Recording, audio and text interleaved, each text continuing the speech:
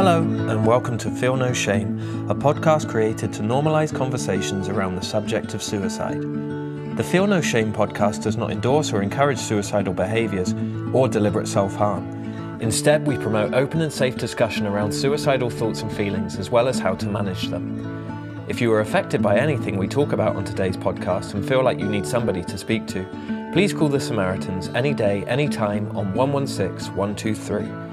If you'd like to get in touch with us, please email feelnoshamepod@gmail.com or follow Feel No Shame Pod on Instagram and Facebook. Take care and enjoy the episode.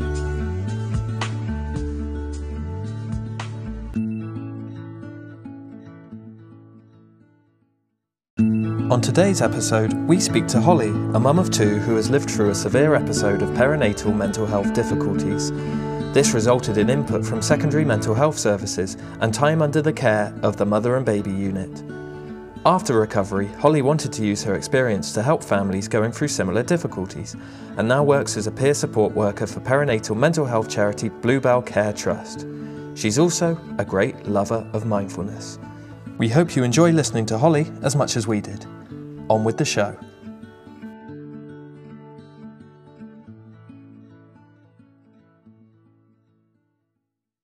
So hello, I'm Holly, and I'm really honoured to be here doing this. I'm super nervous, but I think this is a subject which is so important and really it means quite a great deal to me and my family, I guess. Yeah, it's really nice to have you on here. And I think as soon as I started up the idea of this, you were one of the first people to get in touch, and you offered as much help and support as you could possibly offer. So we're really appreciative of that. Yeah, thank you very much, Ollie. Yeah, of course, we're going to have you as the first ever guest because we know that you know your stuff, and this podcast is about normalizing suicidal thoughts. But I think it's nice to have a topic. Nice. Such a strange word to use in this context, but it's nice to have a topic or like a focus for each episode.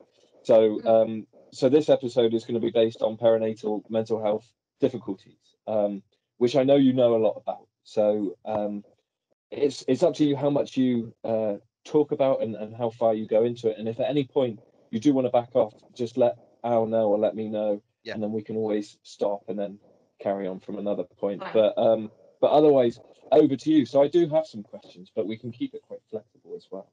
And I'm torn between the first question, because the first question is either, so you can pick, it's like a choose your own adventure. It's either what led up to you experiencing perinatal mental health difficulties yourself, were there any warning signs? That's question A. Question B is, can you describe what it felt like at the time? And I'm torn because I don't know whether to ask you about the leader or about the event, so to speak, or if they can both be covered in the same question. But I'm going to hand it over to you because you'll know the best way to approach it.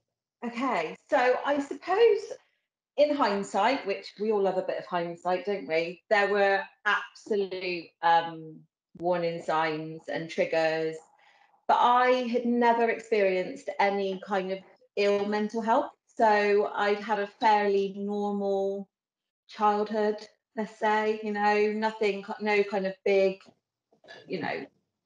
things to report there. And I was, really lucky to have had a great education, and all right, I kind of experienced anxiety and worry, because that's normal, as is, experiencing worry and anxiety in different times of your life. But I think for me, I was really poorly in pregnancy, not with my well-being, but physically. So I had something which you probably may have heard of, may not, called hyperemesis gravidarum, so a really severe form of morning sickness.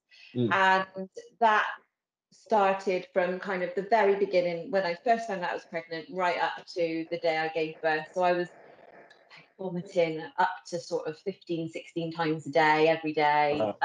So really quite, physically unwell, which did have a massive impact on how I felt about the pregnancy. I was really excited to be pregnant, and it was the next sort of step in our journey. As a couple, me and my husband had planned to have children.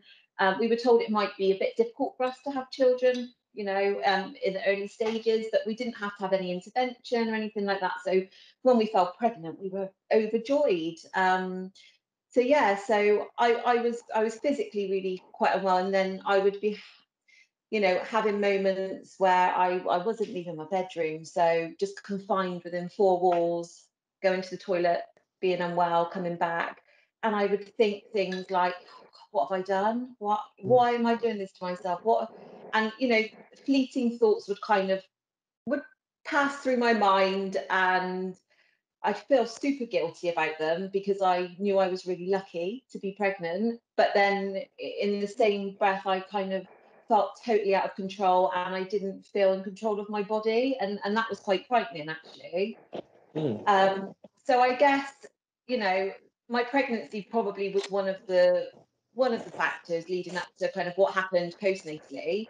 There were some big life events that happened leading up to me becoming pregnant. So I graduated from uni, got married, bought a house, and fell pregnant all within 18 months. So, big life things. Like a bingo card, really, isn't it? Absolutely. Yeah.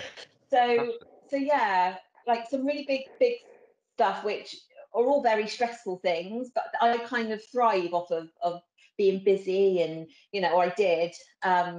So becoming pregnant was like the next part, and then I was just completely unable to do anything. So going from being busy to having a lot of time just feeling physically awful and kind of trapped within my own body, I guess. Yeah. You kind of go from all these positive events to something which should be a really positive event as well, but someone has changed the script and you end up feeling awful physically, and then it has a mental toll on you as well. So when did you first start noticing that it was something bigger than the name of the morning sickness, which I'm not even going to attempt to say, but supercalifragilisticexpialidocious. No, right. That's the one. When did you notice it became it was more than that, and when did you sort of notice it? So my kind of, I guess, my main sort of presentation and the way it manifested happened sort of very quickly after I delivered my daughter. So I had quite a traumatic birth. So again, that was kind of another trigger, I think, which probably was the biggest thing around what sort of came from there. And again, it was that being out of control of my body. I didn't feel heard. Does that make sense? We all know what that means. But in my labour, I guess it's the most vulnerable time. I felt the most vulnerable in my whole life, and I was desperate for interventions to kind of help, and I just felt that I didn't really have a voice within my experience of giving birth, and I don't think there's a blame there. That's just how I felt. And after I delivered Darcy, I had to go straight in for surgery. So that moment where they put the baby on top of you, and I had all these kind of visions of doves flying around my head, cherubs playing on the violin and harps, that kind of rush of love. I didn't get that, and I think that's where something sort of flipped or switched, I guess, in my mind. And it was that initial sense of guilt. Why don't I feel like this? Why can't I have that instant connection with my baby? And she kind of got whisked off, given to my husband. And I was whisked off within about 20 minutes of delivering, and I went down for some big surgery. So that was kind of where it started, I guess. That's where I first noticed this kind of panic. It was just sheer panic. Why am I not feeling these feelings that I've been told that I would experience?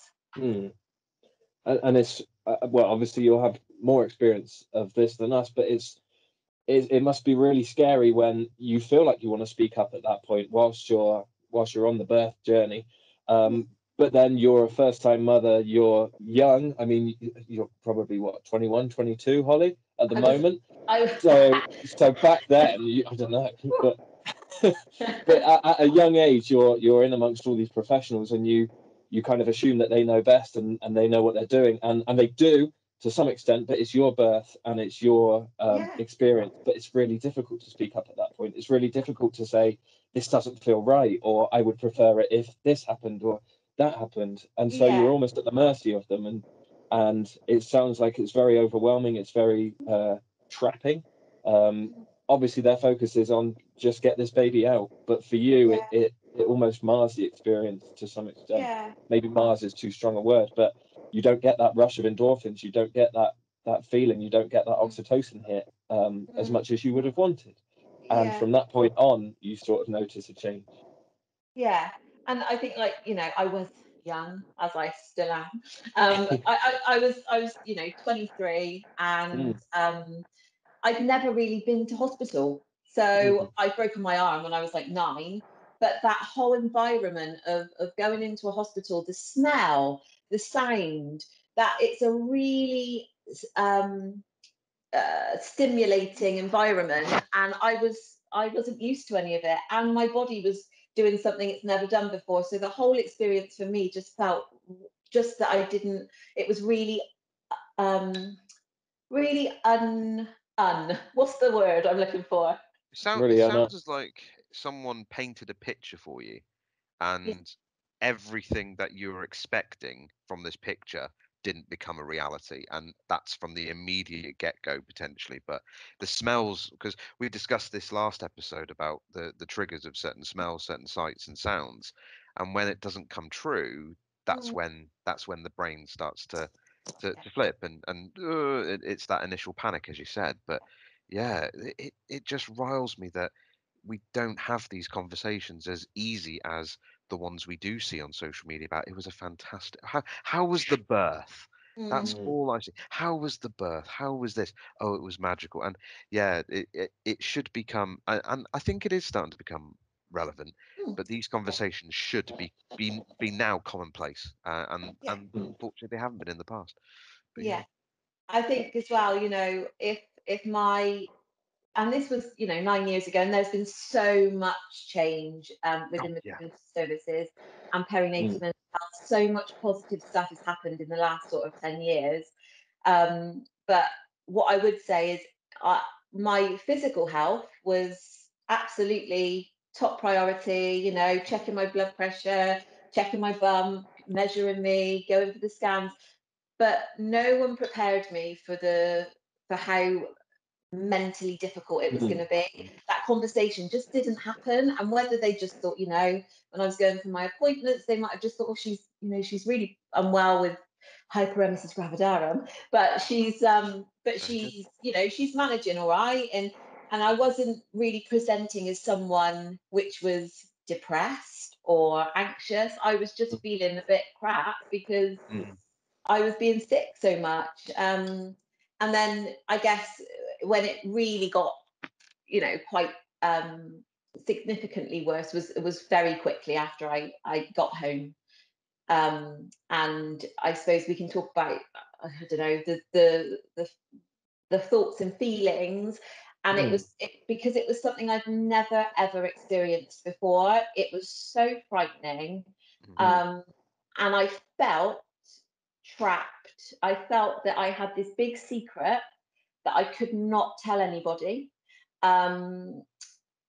because the expectation was, you're so lucky to have this healthy baby and this lovely home and a lovely husband. How dare you have these thoughts? And that's how I felt. And I think perhaps because I've not had any kind of real experience of mental health, like ill mental health or anxiety as such, I thought I was, I just, it wasn't me. I didn't feel like me at all.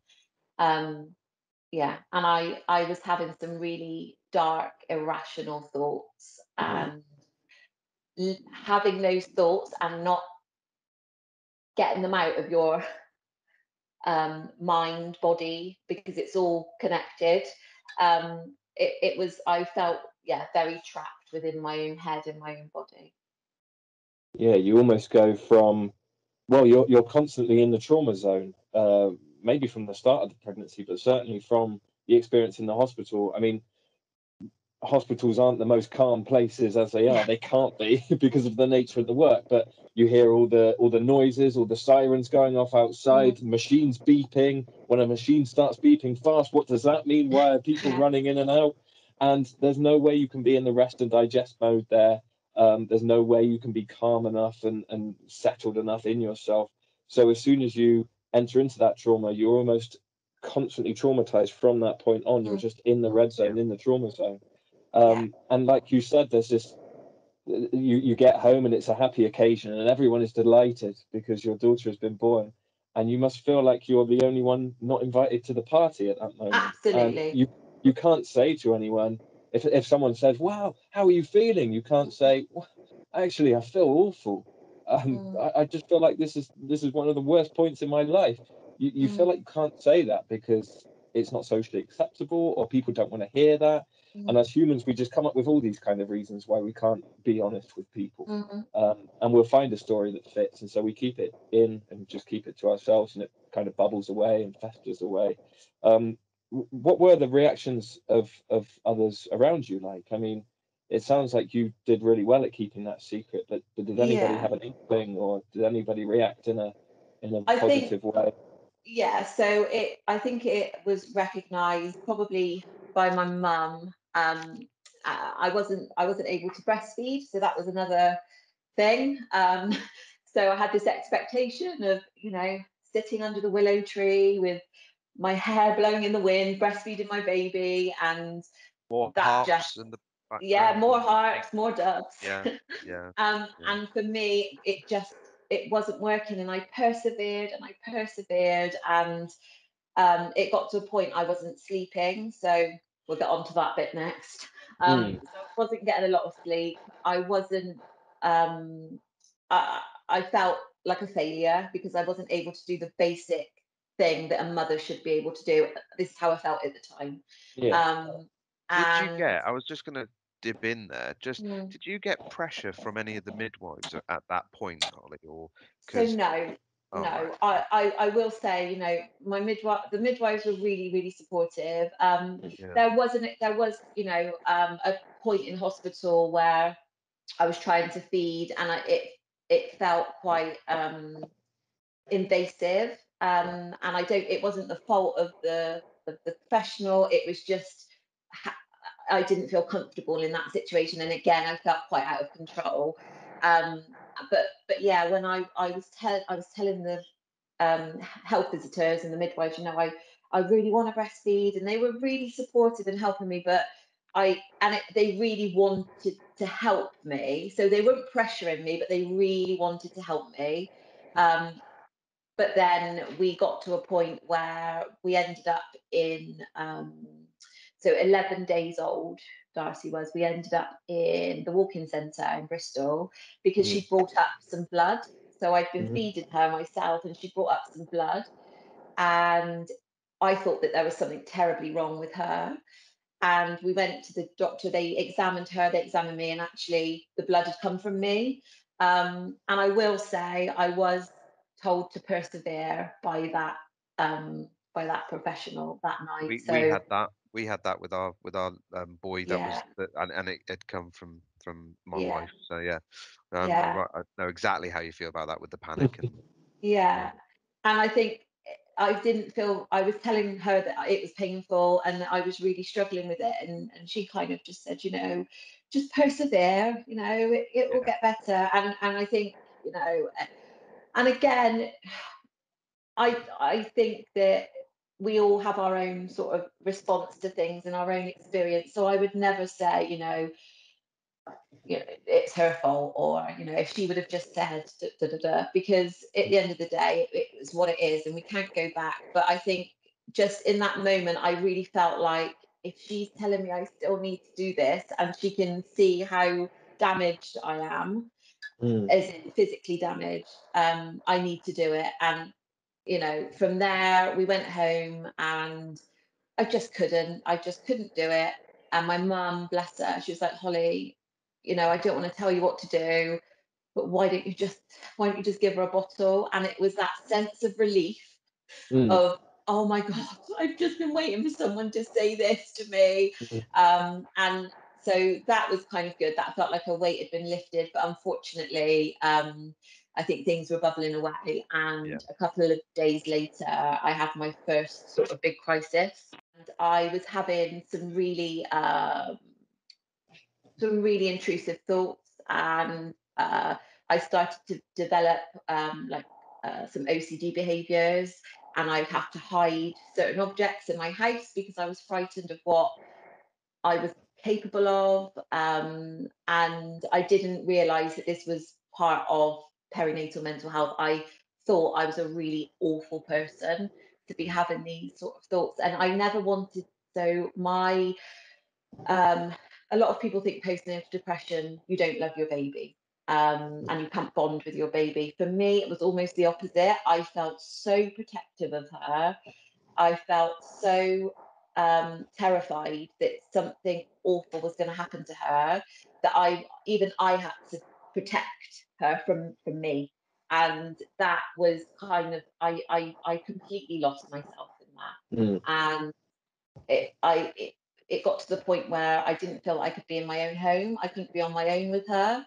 I was Googling these symptoms, as you do, probably not the most helpful thing. Although, actually, I found a website to a charity that were based up in Hull, and there was like stories of different women on there, and there was one woman, and I could really resonate with what she was saying, and I was like, I need to speak to this woman. And I became very obsessive. So if I I wanted to get help, but I had to get the help that I needed. So I was on the phone until this woman picked up, and that she was the only woman I wanted to speak to.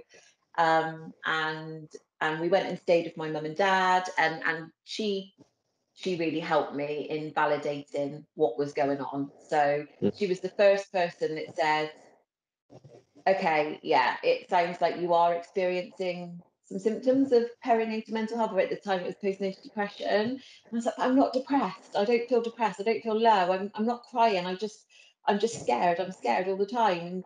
And she sort of explained it to me and said, it'd be a really good idea for you to go and see a GP.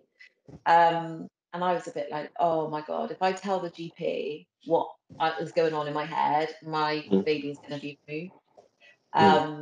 I was that, and still to this day, this is what we hear all the time from women, is if they go and they say what they're feeling, they're so frightened that their baby's going to get removed. And that's just so awful, because it's the furthest thing away from what would have happened. Yeah, so we went to the GP. Me and my mum took me, and we saw a locum GP. So it wasn't my normal GP, so they didn't really know me. And they prescribed me some medication, which I was so reluctant to take.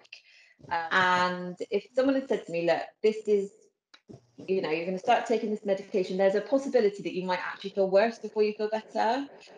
I don't think I would have ever sort of believed them that I could feel any worse. And I would have put some kind of support in place, maybe. But it was just the medication was given to me. There was no sort of, have this, come back in 2 weeks. And unfortunately, the 2 weeks that I started taking them, I had my next sort of crisis, but it was a lot worse this time.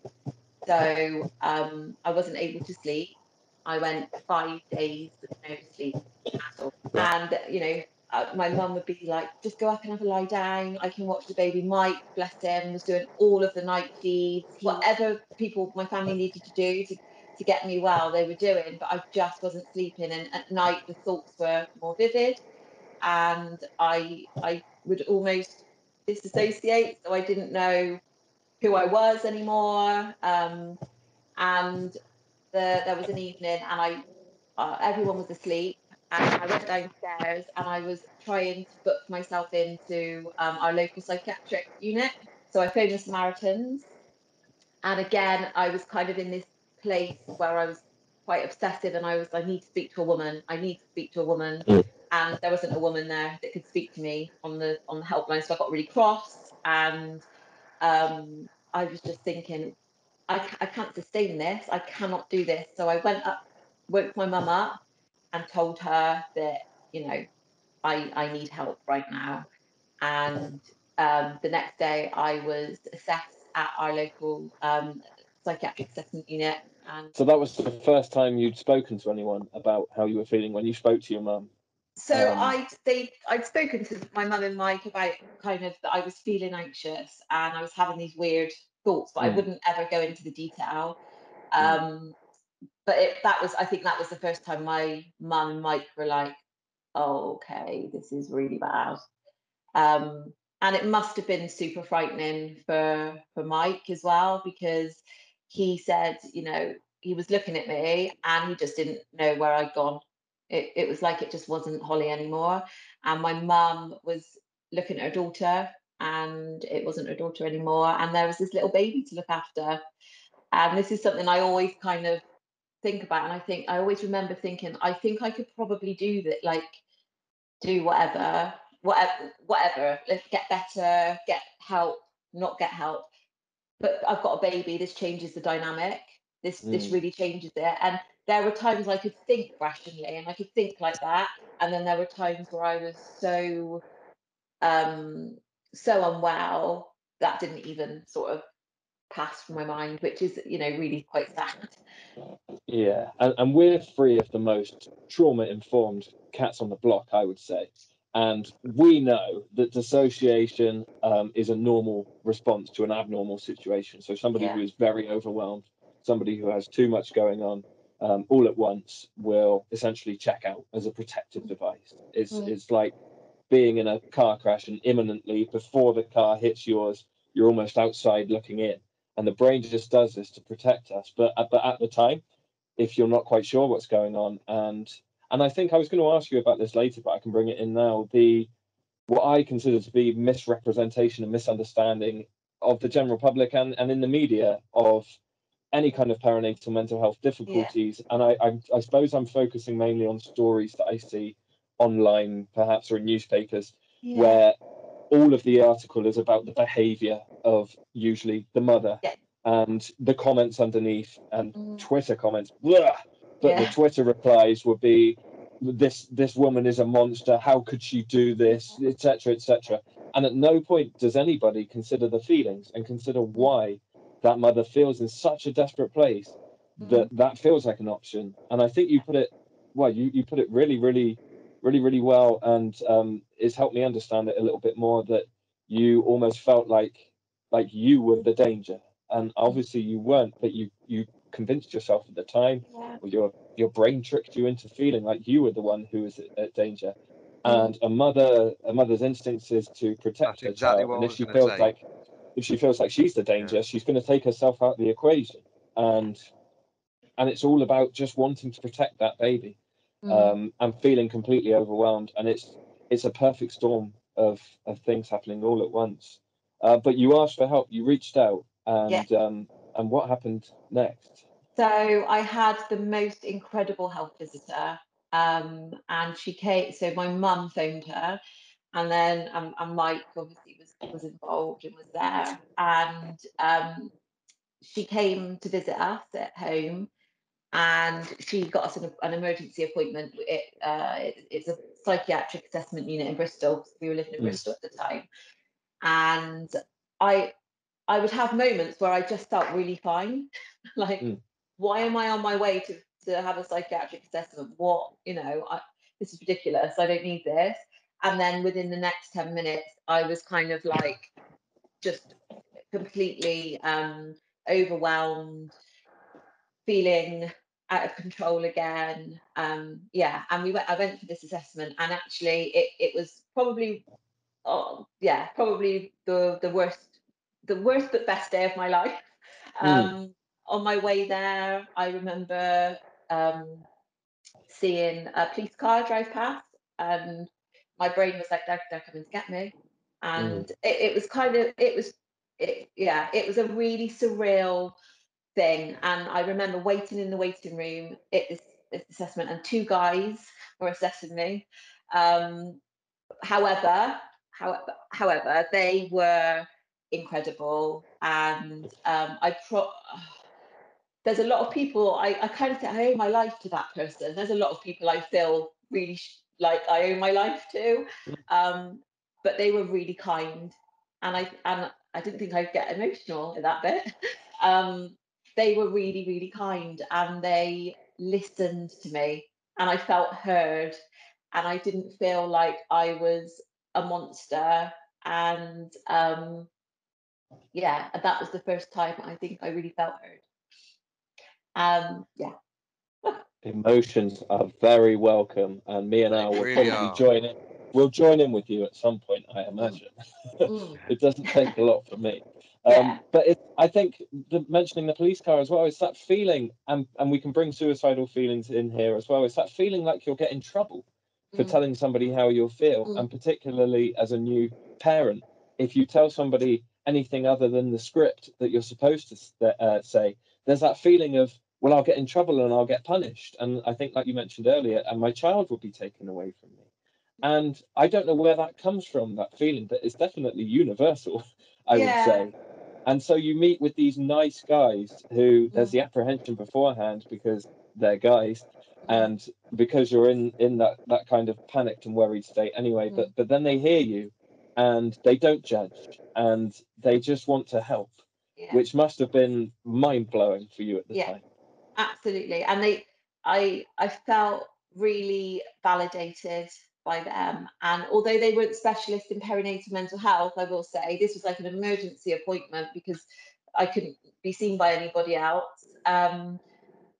They were specialists in their field, and I saw this guy, and they talked to me about what was happening. So, okay, so let's talk about your medication. And right, okay, yeah. So I think what we need to do here, and I just felt like they completely got it on a different level. It was like they knew exactly what they were doing, and I felt in good hands. And they, they were, I think it was them, I can't remember who it was, either them or the health visitor who'd done a referral to the mother and baby unit. So that is like the specialist, the best place to be when you're, really, really, really unwell. And he prescribed me some more medication, but this time he explained it. I felt really informed, and I needed sleep. So, this was the big thing. I really needed to sleep because I hadn't slept. And he was quite concerned about that.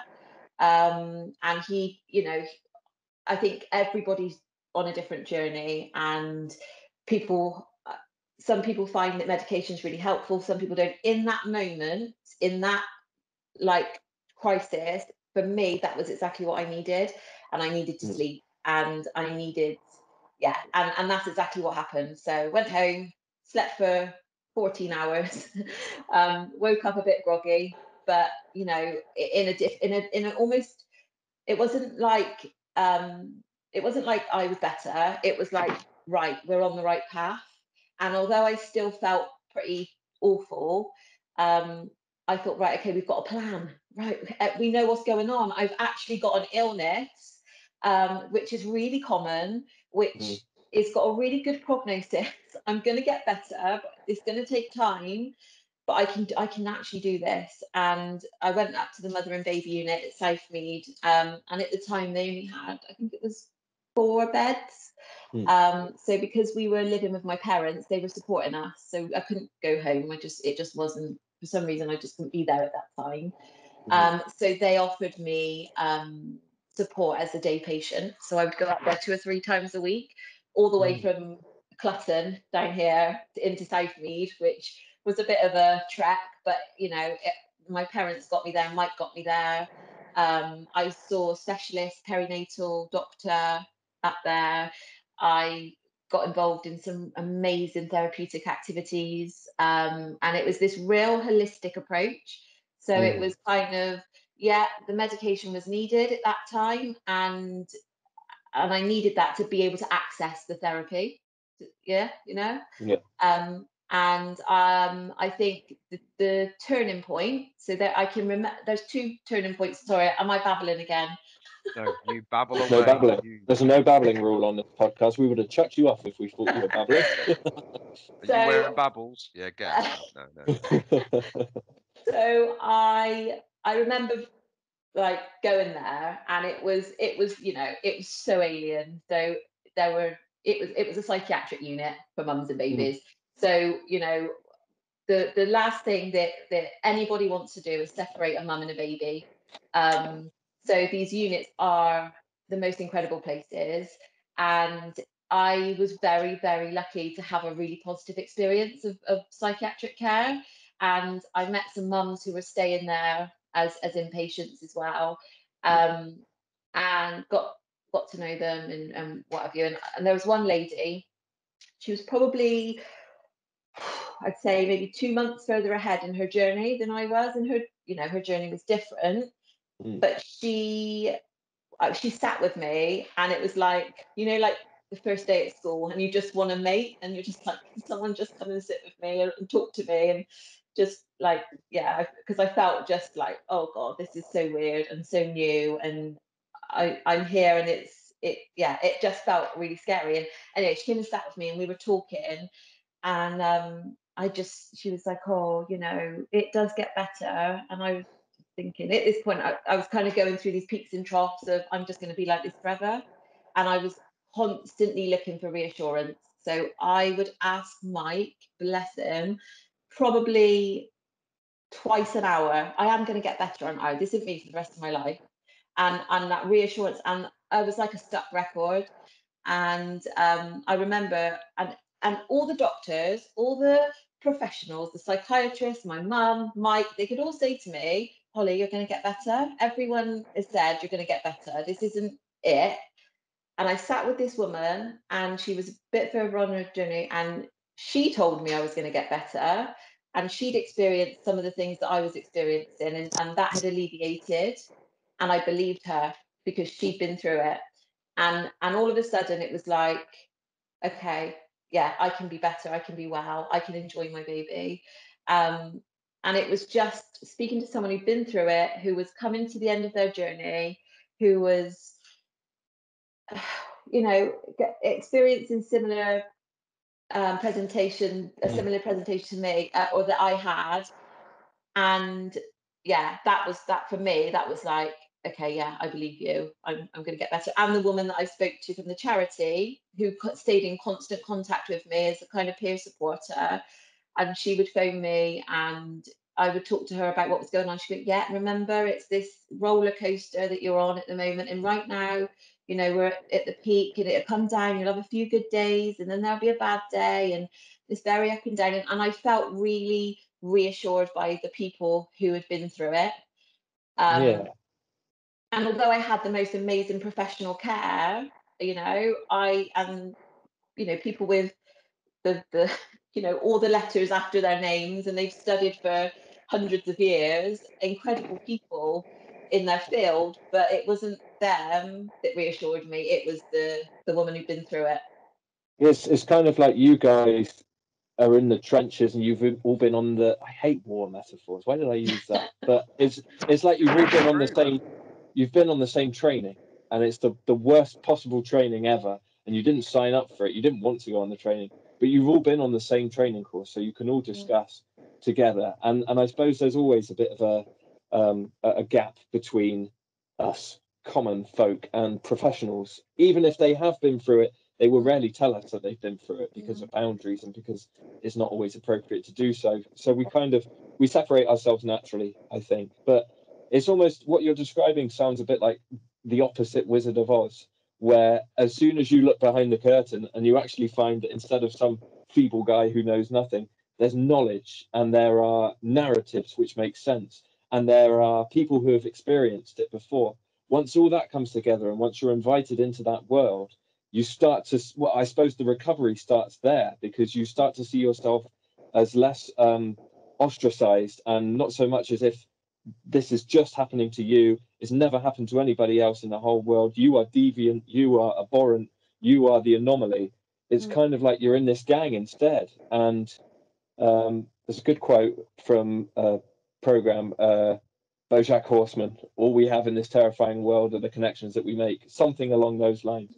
And I think that's one of the things that really helped you, just finding that you're not alone and that you're not what you thought you were. You are just an overwhelmed mother who is really trying her best and really trying to get better. And once you have that holistic approach and all that knowledge and all that experience coming at you, it makes it slightly more bearable. I was going to say easier then, but slightly more bearable is probably accurate. And you mentioned the roller coaster as well. So to anybody going through this, or who has been through this, it will sound quite familiar, where you'll have days, well, maybe it starts off with hours to begin with, where you feel okay and you feel like, this is it, I've turned a corner.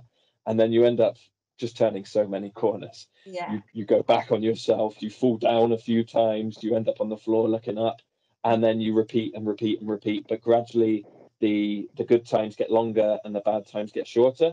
Was that what you experienced? Absolutely. And someone said keep a diary, and I use this now when I in my kind of work, and just use a colour or a number or a smiley face or whatever, and just mark on your calendar the good days or the good half a day or the good hour, and you'll notice that eventually those green smiley faces will start to outweigh, and you're going to have red angry faces because you're human, and we get those days, and that's completely fine. But this intense kind of experience, it is going to mellow and it is going to get easier, and you can having that kind of visual was always really quite helpful for me.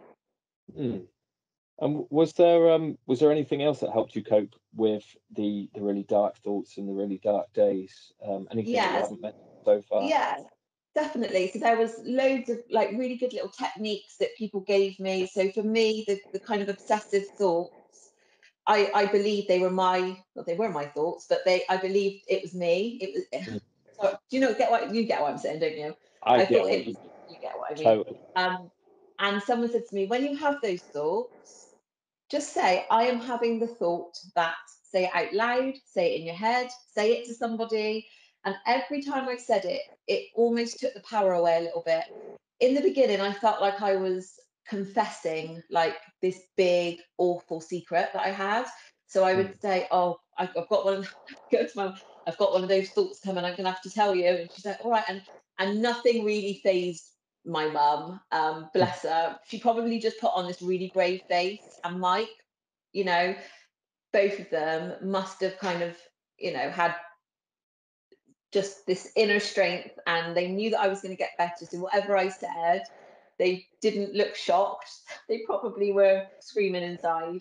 But I would say, I need to tell you this thought I'm having, and they knew that was what I needed to almost, take the power out of these thoughts, and that really helped. I think the thing that I felt there was so I have once the anxiety and the intrusive thoughts started to diminish, I went through a really dark, depressed stage, which I was told was normal, so I was expecting it, and I just couldn't access emotion, and it was and in the middle of all of this was my baby girl, and all I wanted was to feel that rush of love that hadn't come yet. And I think we were about 6 weeks in, and one of the mental health, the psychiatric mental health nurses said to me, we've got this group on a Thursday, and I think that you would really benefit from it. And I was thinking, oh, all right, okay, what is it? And I'm quite open to stuff, but she described this group, and she said, so basically you come along with your baby, and this is in the psychiatric hospital, and you they put all the lights down, and there's a disco ball, and you've got material, and you can bounce it around. And I always tell this story to when sometimes I speak with professionals, and I tell this story because I was like, are you having a laugh? You're telling me I'm going to be going in a room, flouncing around a bit of chiffon with some sparkly lights, and I'm going to, all of a sudden, this is like therapy, I'm going to be better. And they're like, just please give it a go. We think you would, we really think it would be good for you. And there was this incredible art psychotherapist. And again, I owe a hell of a lot to her. And she ran this group, and it was in this little room in a hospital. So, you're in a mother and baby unit, but it is a hospital. So, there are reminders that you're in a hospital. But she made this room like this little sanctuary, and it was all dark, and she had this disco ball, and she had all this like colourful material, and it was all soft and gentle. And she knew exactly what she was doing. So we had to hold our baby and walk around in a circle. And it does, like, you can imagine it, right? Literally, I was rocking and walking around and rocking her. And she put on this piece of music, and it was the Goo Goo Dolls, Iris. And the words in that song, I was listening to, and I was looking at her, and there was the words said, "I don't want the world to see me because I don't think that they'd understand. When everything's meant to be broken, I just want you to know who I am." And that was it. I wanted my baby to know that I was her mum, and that I was going to keep her safe. And then all of a sudden, the floodgates opened. I cried, and I had that rush of love, and the doves started to fly around. They're flying around in here right now. Yeah. I think I've seen them as well. Yeah. Yeah, my floodgates are well and truly open by now. Yeah, and that was beautiful for me.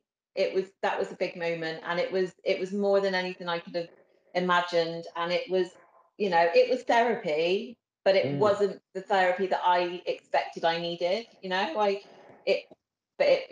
So that was amazing, and she was amazing, and yeah, just give anything a try. So you found what you needed from those lyrics, and you kind of got out of the therapy. You kind of figured it out yourself in that point. You had a lot of support, but in that one moment, you felt like this is it. Like, this is what I've been waiting for. Yeah, and I finally felt like her mother, and not this kind of thing. I think I felt that I'd become someone that just wasn't me. I felt just lots of really negative, thoughts and feelings about myself, and that, I wasn't me anymore. But in that moment, I absolutely felt like me, and how I wanted to feel for so long. And yeah, it was pretty magical. And you mentioned with the dark thoughts, you found a really good way to distance yourself from them and to say, I am having the thought that. And I think so. I'll use that in my work. I'll kind of suggest that to people as well, because if you say to somebody, I am suicidal, that's not true, because I am Rowan. Yeah. You are not suicidal. You are Holly. You have a part that is suicidal, perhaps. You have a part that doesn't want to be here or doesn't feel like they can be here.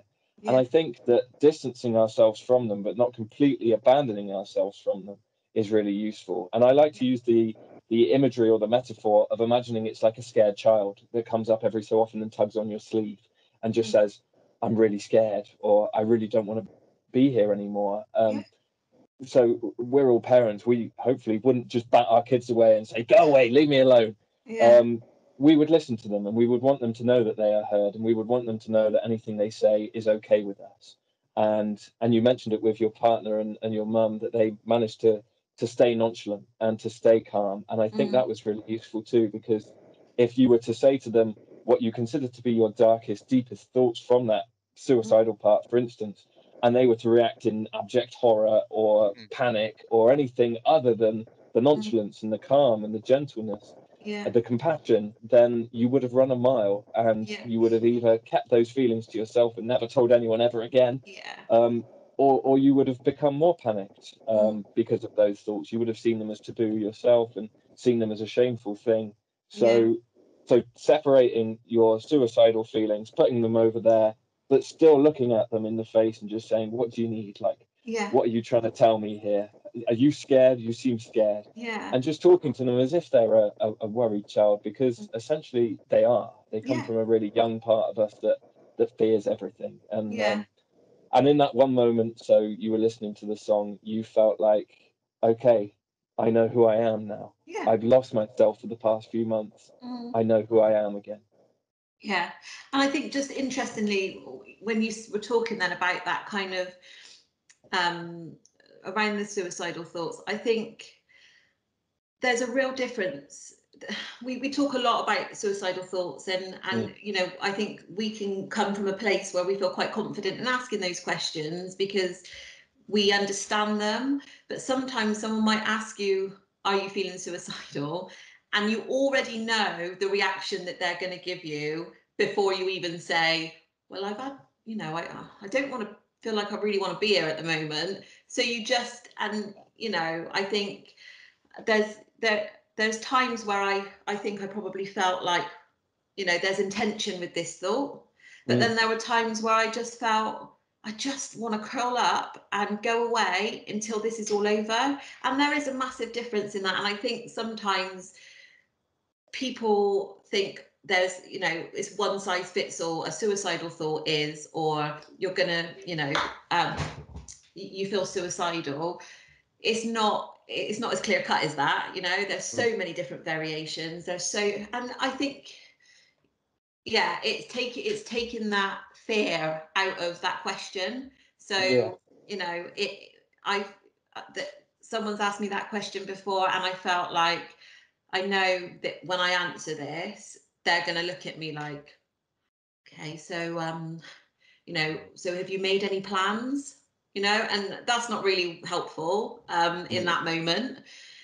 And I think, you know, it is just knowing that those questions are okay, but just be really mindful when you're asking those questions. And I listened to your podcast, the first one you guys did, the kind of intro, the pilot, and it's about the triggers, you know. And if you're asking somebody in a clinical space if they're feeling suicidal, that might not necessarily be the best place to be asking someone if they're feeling suicidal, or the person that's asking them. So, you know, and it's about being trauma informed, and not everybody is trauma informed. But if you've got and yeah, this is me getting deep now, but if you've got a real problem, or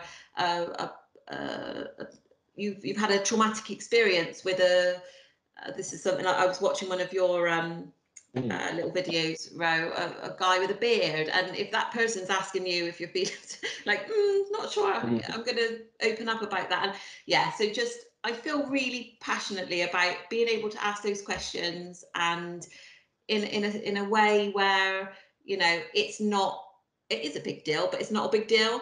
You know, it's, you know, I want to talk about this with you. I want you to feel safe to tell me that you're feeling this. I want to help you. It's all about the context. It's all about reading the room, and usually the compassionate approach is better than the clinical approach. In general, there are certain situations where I suppose the clinical approach just has to be prioritized. But I mean, we're all people. Again, we're all people, and we can treat people like people. We can approach people like people. We can treat people like people. Yeah. We're going to have to let you go soon, but just before you do go, I was just wondering about advice you would give to other people who may be in similar situations, and also how your work comes into it, if you're okay to mention that too. What I was going to just quickly just say though to Holly is that if you and as Rowan said, if you could go back to your younger self, you know, that you're only a couple of years, you know, younger than that, but if you could go back to that initial Holly at that point, you know, and say it does get better, do you think that young Holly would still believe you, or that's how I was just, because you know how you had that conversation with the men and women with the letters after their name and so on. It will get better. But if you could go back to that Holly and say it does get better, do you think that younger Holly would still believe it? If it was this Holly now, today, and I went back in a time machine, I would believe her. Yeah. No, it's just you know, because you were saying that it does get better. At that point in time, you didn't think it would, but it's amazing to see now you being as vibrant as you are, talking about it. That is the one constant we need to have. It's been marvelous just listening to you. But yeah, sorry. Question again, Rowan. Advice and work. So I got, you know, I felt very, when I got well, and I sort of was like, oh, I need to do something with this, because I knew how powerful it was speaking to that lady on the telephone that had been through it, but also the lady I met at the mother and baby unit. And I knew that something, I needed to do something with this. I felt that by going through this kind of intense vulnerability, something had come out of it, and I had changed as a person. So I had changed. So I wouldn't say I was like a real judgy person before at all. But might see a homeless person on the street and think, oh, just please don't approach me, before.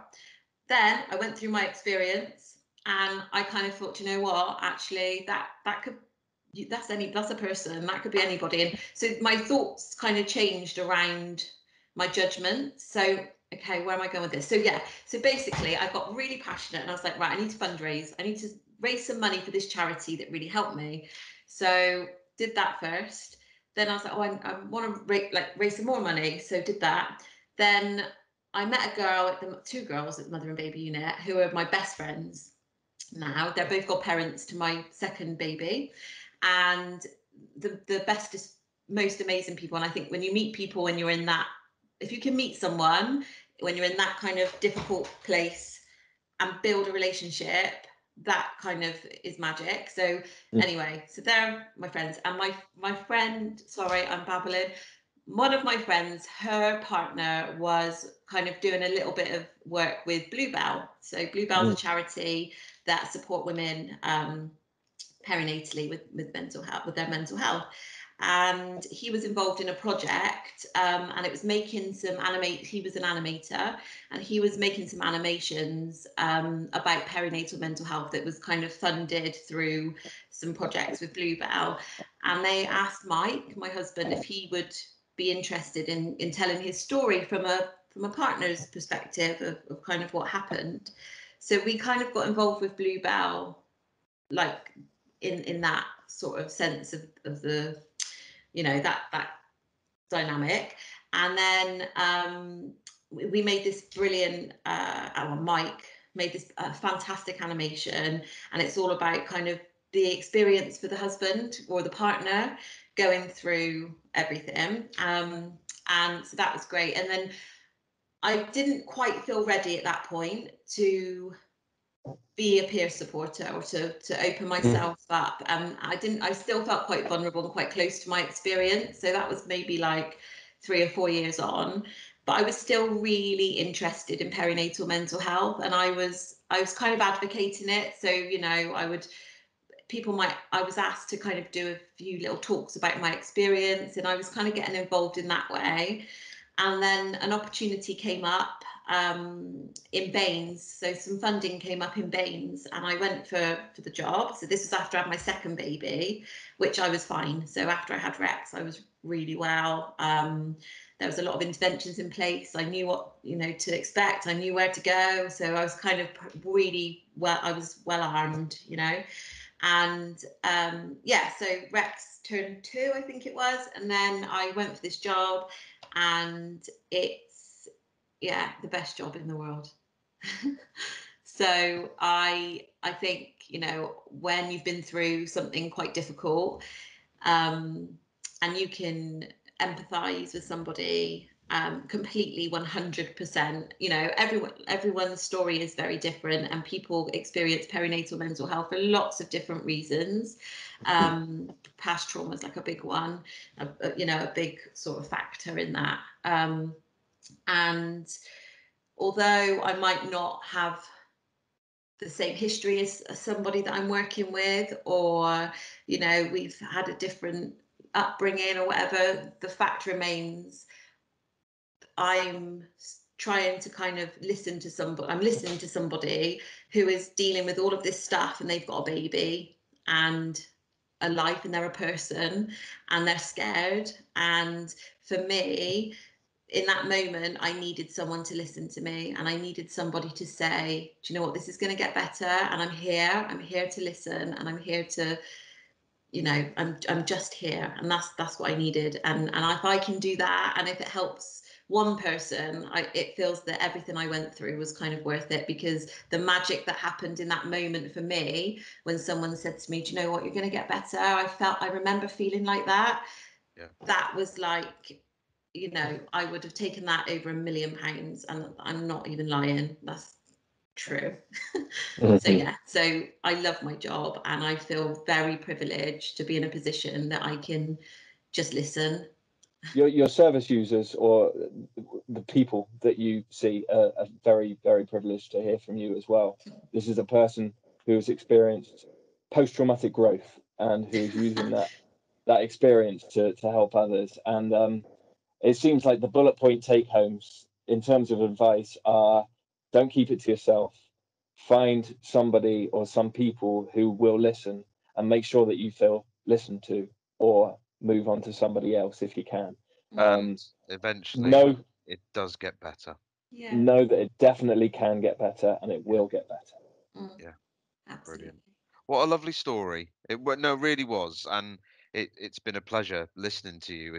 So I've listened, and it's been a fantastic insight into something that and quite rightly so, I don't want to experience it, or I don't want to see it, but listening to it, it gives the gravitas to know that it can be dealt with, and it can be understood, and it's a beautiful story that I don't want it to just fall at the wayside, Holly. I think it needs to be repeated and repeated. So thank you very much for coming on the podcast. We really do appreciate it. Can I just say one last thing? Sorry. Go for it. No, go for it. Just to say, for anyone that's listening, and if they're thinking of having a baby, or they've just had a baby, or they're pregnant, remember that we're most vulnerable in the perinatal period. So if you're ever going to experience kind of feeling anxious or worried, or it's all valid, and just speak to your health visitor or your midwife about it, because there is a lot of help out there, and there are people that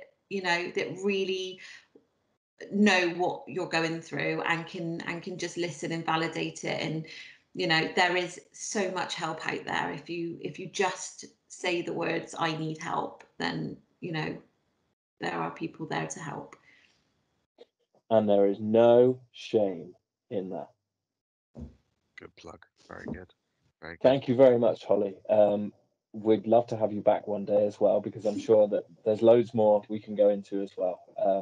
But thank you so much for coming on this little old podcast of ours, and all the best. Take care. Thank you, and thank you so much for letting me be involved. I feel really privileged. Oh, we want you back on again. I think if can anyone before we actually sign off, can anyone contact you or directly as within your profession? Are there contacts for yourself though, Holly? Yeah, so it wouldn't be directly to me. So Bluebell, we cover Bristol, South Gloucestershire, Baines, North Somerset and Devon. There's a website, www.bluebellcare.org, and there's a referral. So you can self-refer if you want to. Or if you live in any of those areas and you speak to your midwife, health visitor, GP, they know who we are, and they will complete a referral if needs be. Yeah. No, that's fantastic. And as a disclaimer, if anyone listening doesn't live in those areas, as you've rightly said, the health practitioners and midwives will point you in the right direction to the designated areas where you live. But no, yeah. I'm so glad you mentioned Bluebell, so that's brilliant. And there's just one more thing, sorry. There's a project called the Hearts and Mind Partnership, which covers the whole of the whole sort of all the areas, and they are supporting grassroots organisations to come together and support each other. So there will be some support in your area. That is fantastic. I love it. Absolutely wonderful. Any other business, Al? Have you got anything to close on? I can tell you I feel very warm in a good way after having this conversation.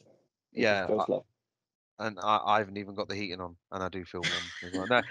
No, but literally mirroring what Rona said, I feel positive about knowing that you've been through it and you've come out the other end. And it's just warming to hear what you've had to say, Holly, tonight. So yeah, thank you. And I'm now off to watch Stranger Things. So Yeah, science fiction. Yeah. Bye. Bye. Bye. Take care. Take care, everyone. Bye. Thanks, Holly. Bye. The Feel No Shame podcast received the following piece of writing by somebody who wishes to remain anonymous. It's about their own experiences of postnatal depression, what it felt like at the time, what they went through, and where they're at with it now. It's kindly being read to us by an actor. A few years ago, on a Friday night, I was under the care of the community mental health team at a psychiatric hospital, awaiting the on-call psychiatrist. I'd never been more terrified in my life.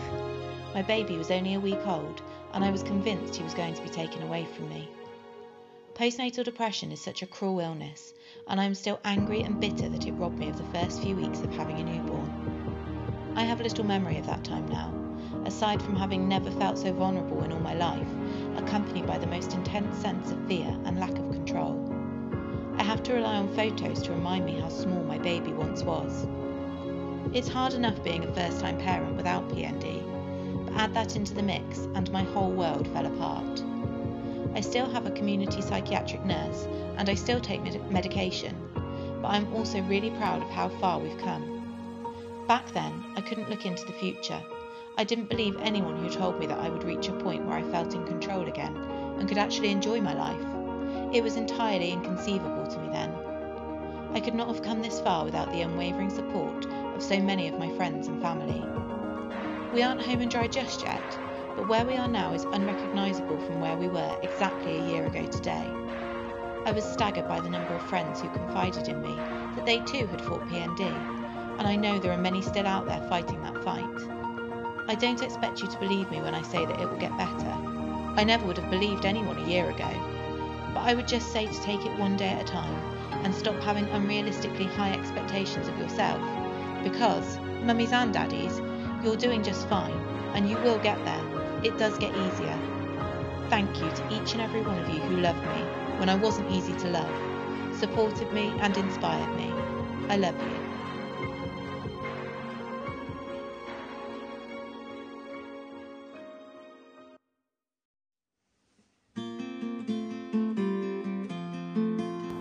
The Feel No Shame podcast would like to extend their thanks again to Holly for speaking to us about all things perinatal mental health.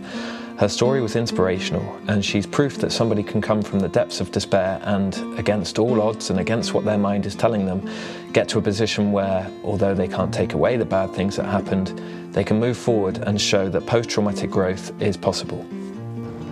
If you live in one of the areas which Holly mentioned on the podcast and you'd like to get in touch with Bluebell, please call 0117 922 0746 or email info@bluebellcare.org. Other organisations are available if you're outside of those areas. We'd also like to thank Simon Martindale for his wonderful, lovely review online. We massively appreciate the feedback, positive and constructive, but that review was really nice to read. It was very, very heartwarming and just encourages us to do more of these and to try and get them better and to try and include as many people as we can. So thank you very much, Simon. If you'd like to get in touch with us to be involved in the podcast or to give us feedback, it's never too late. Please email feelnoshamepod@gmail.com or contact us through our social media pages by searching for Feel No Shame Pod. The next episode will be coming out soon, and we hope to have you come back and listen to it. Thank you very much. Take care. We'll see you again.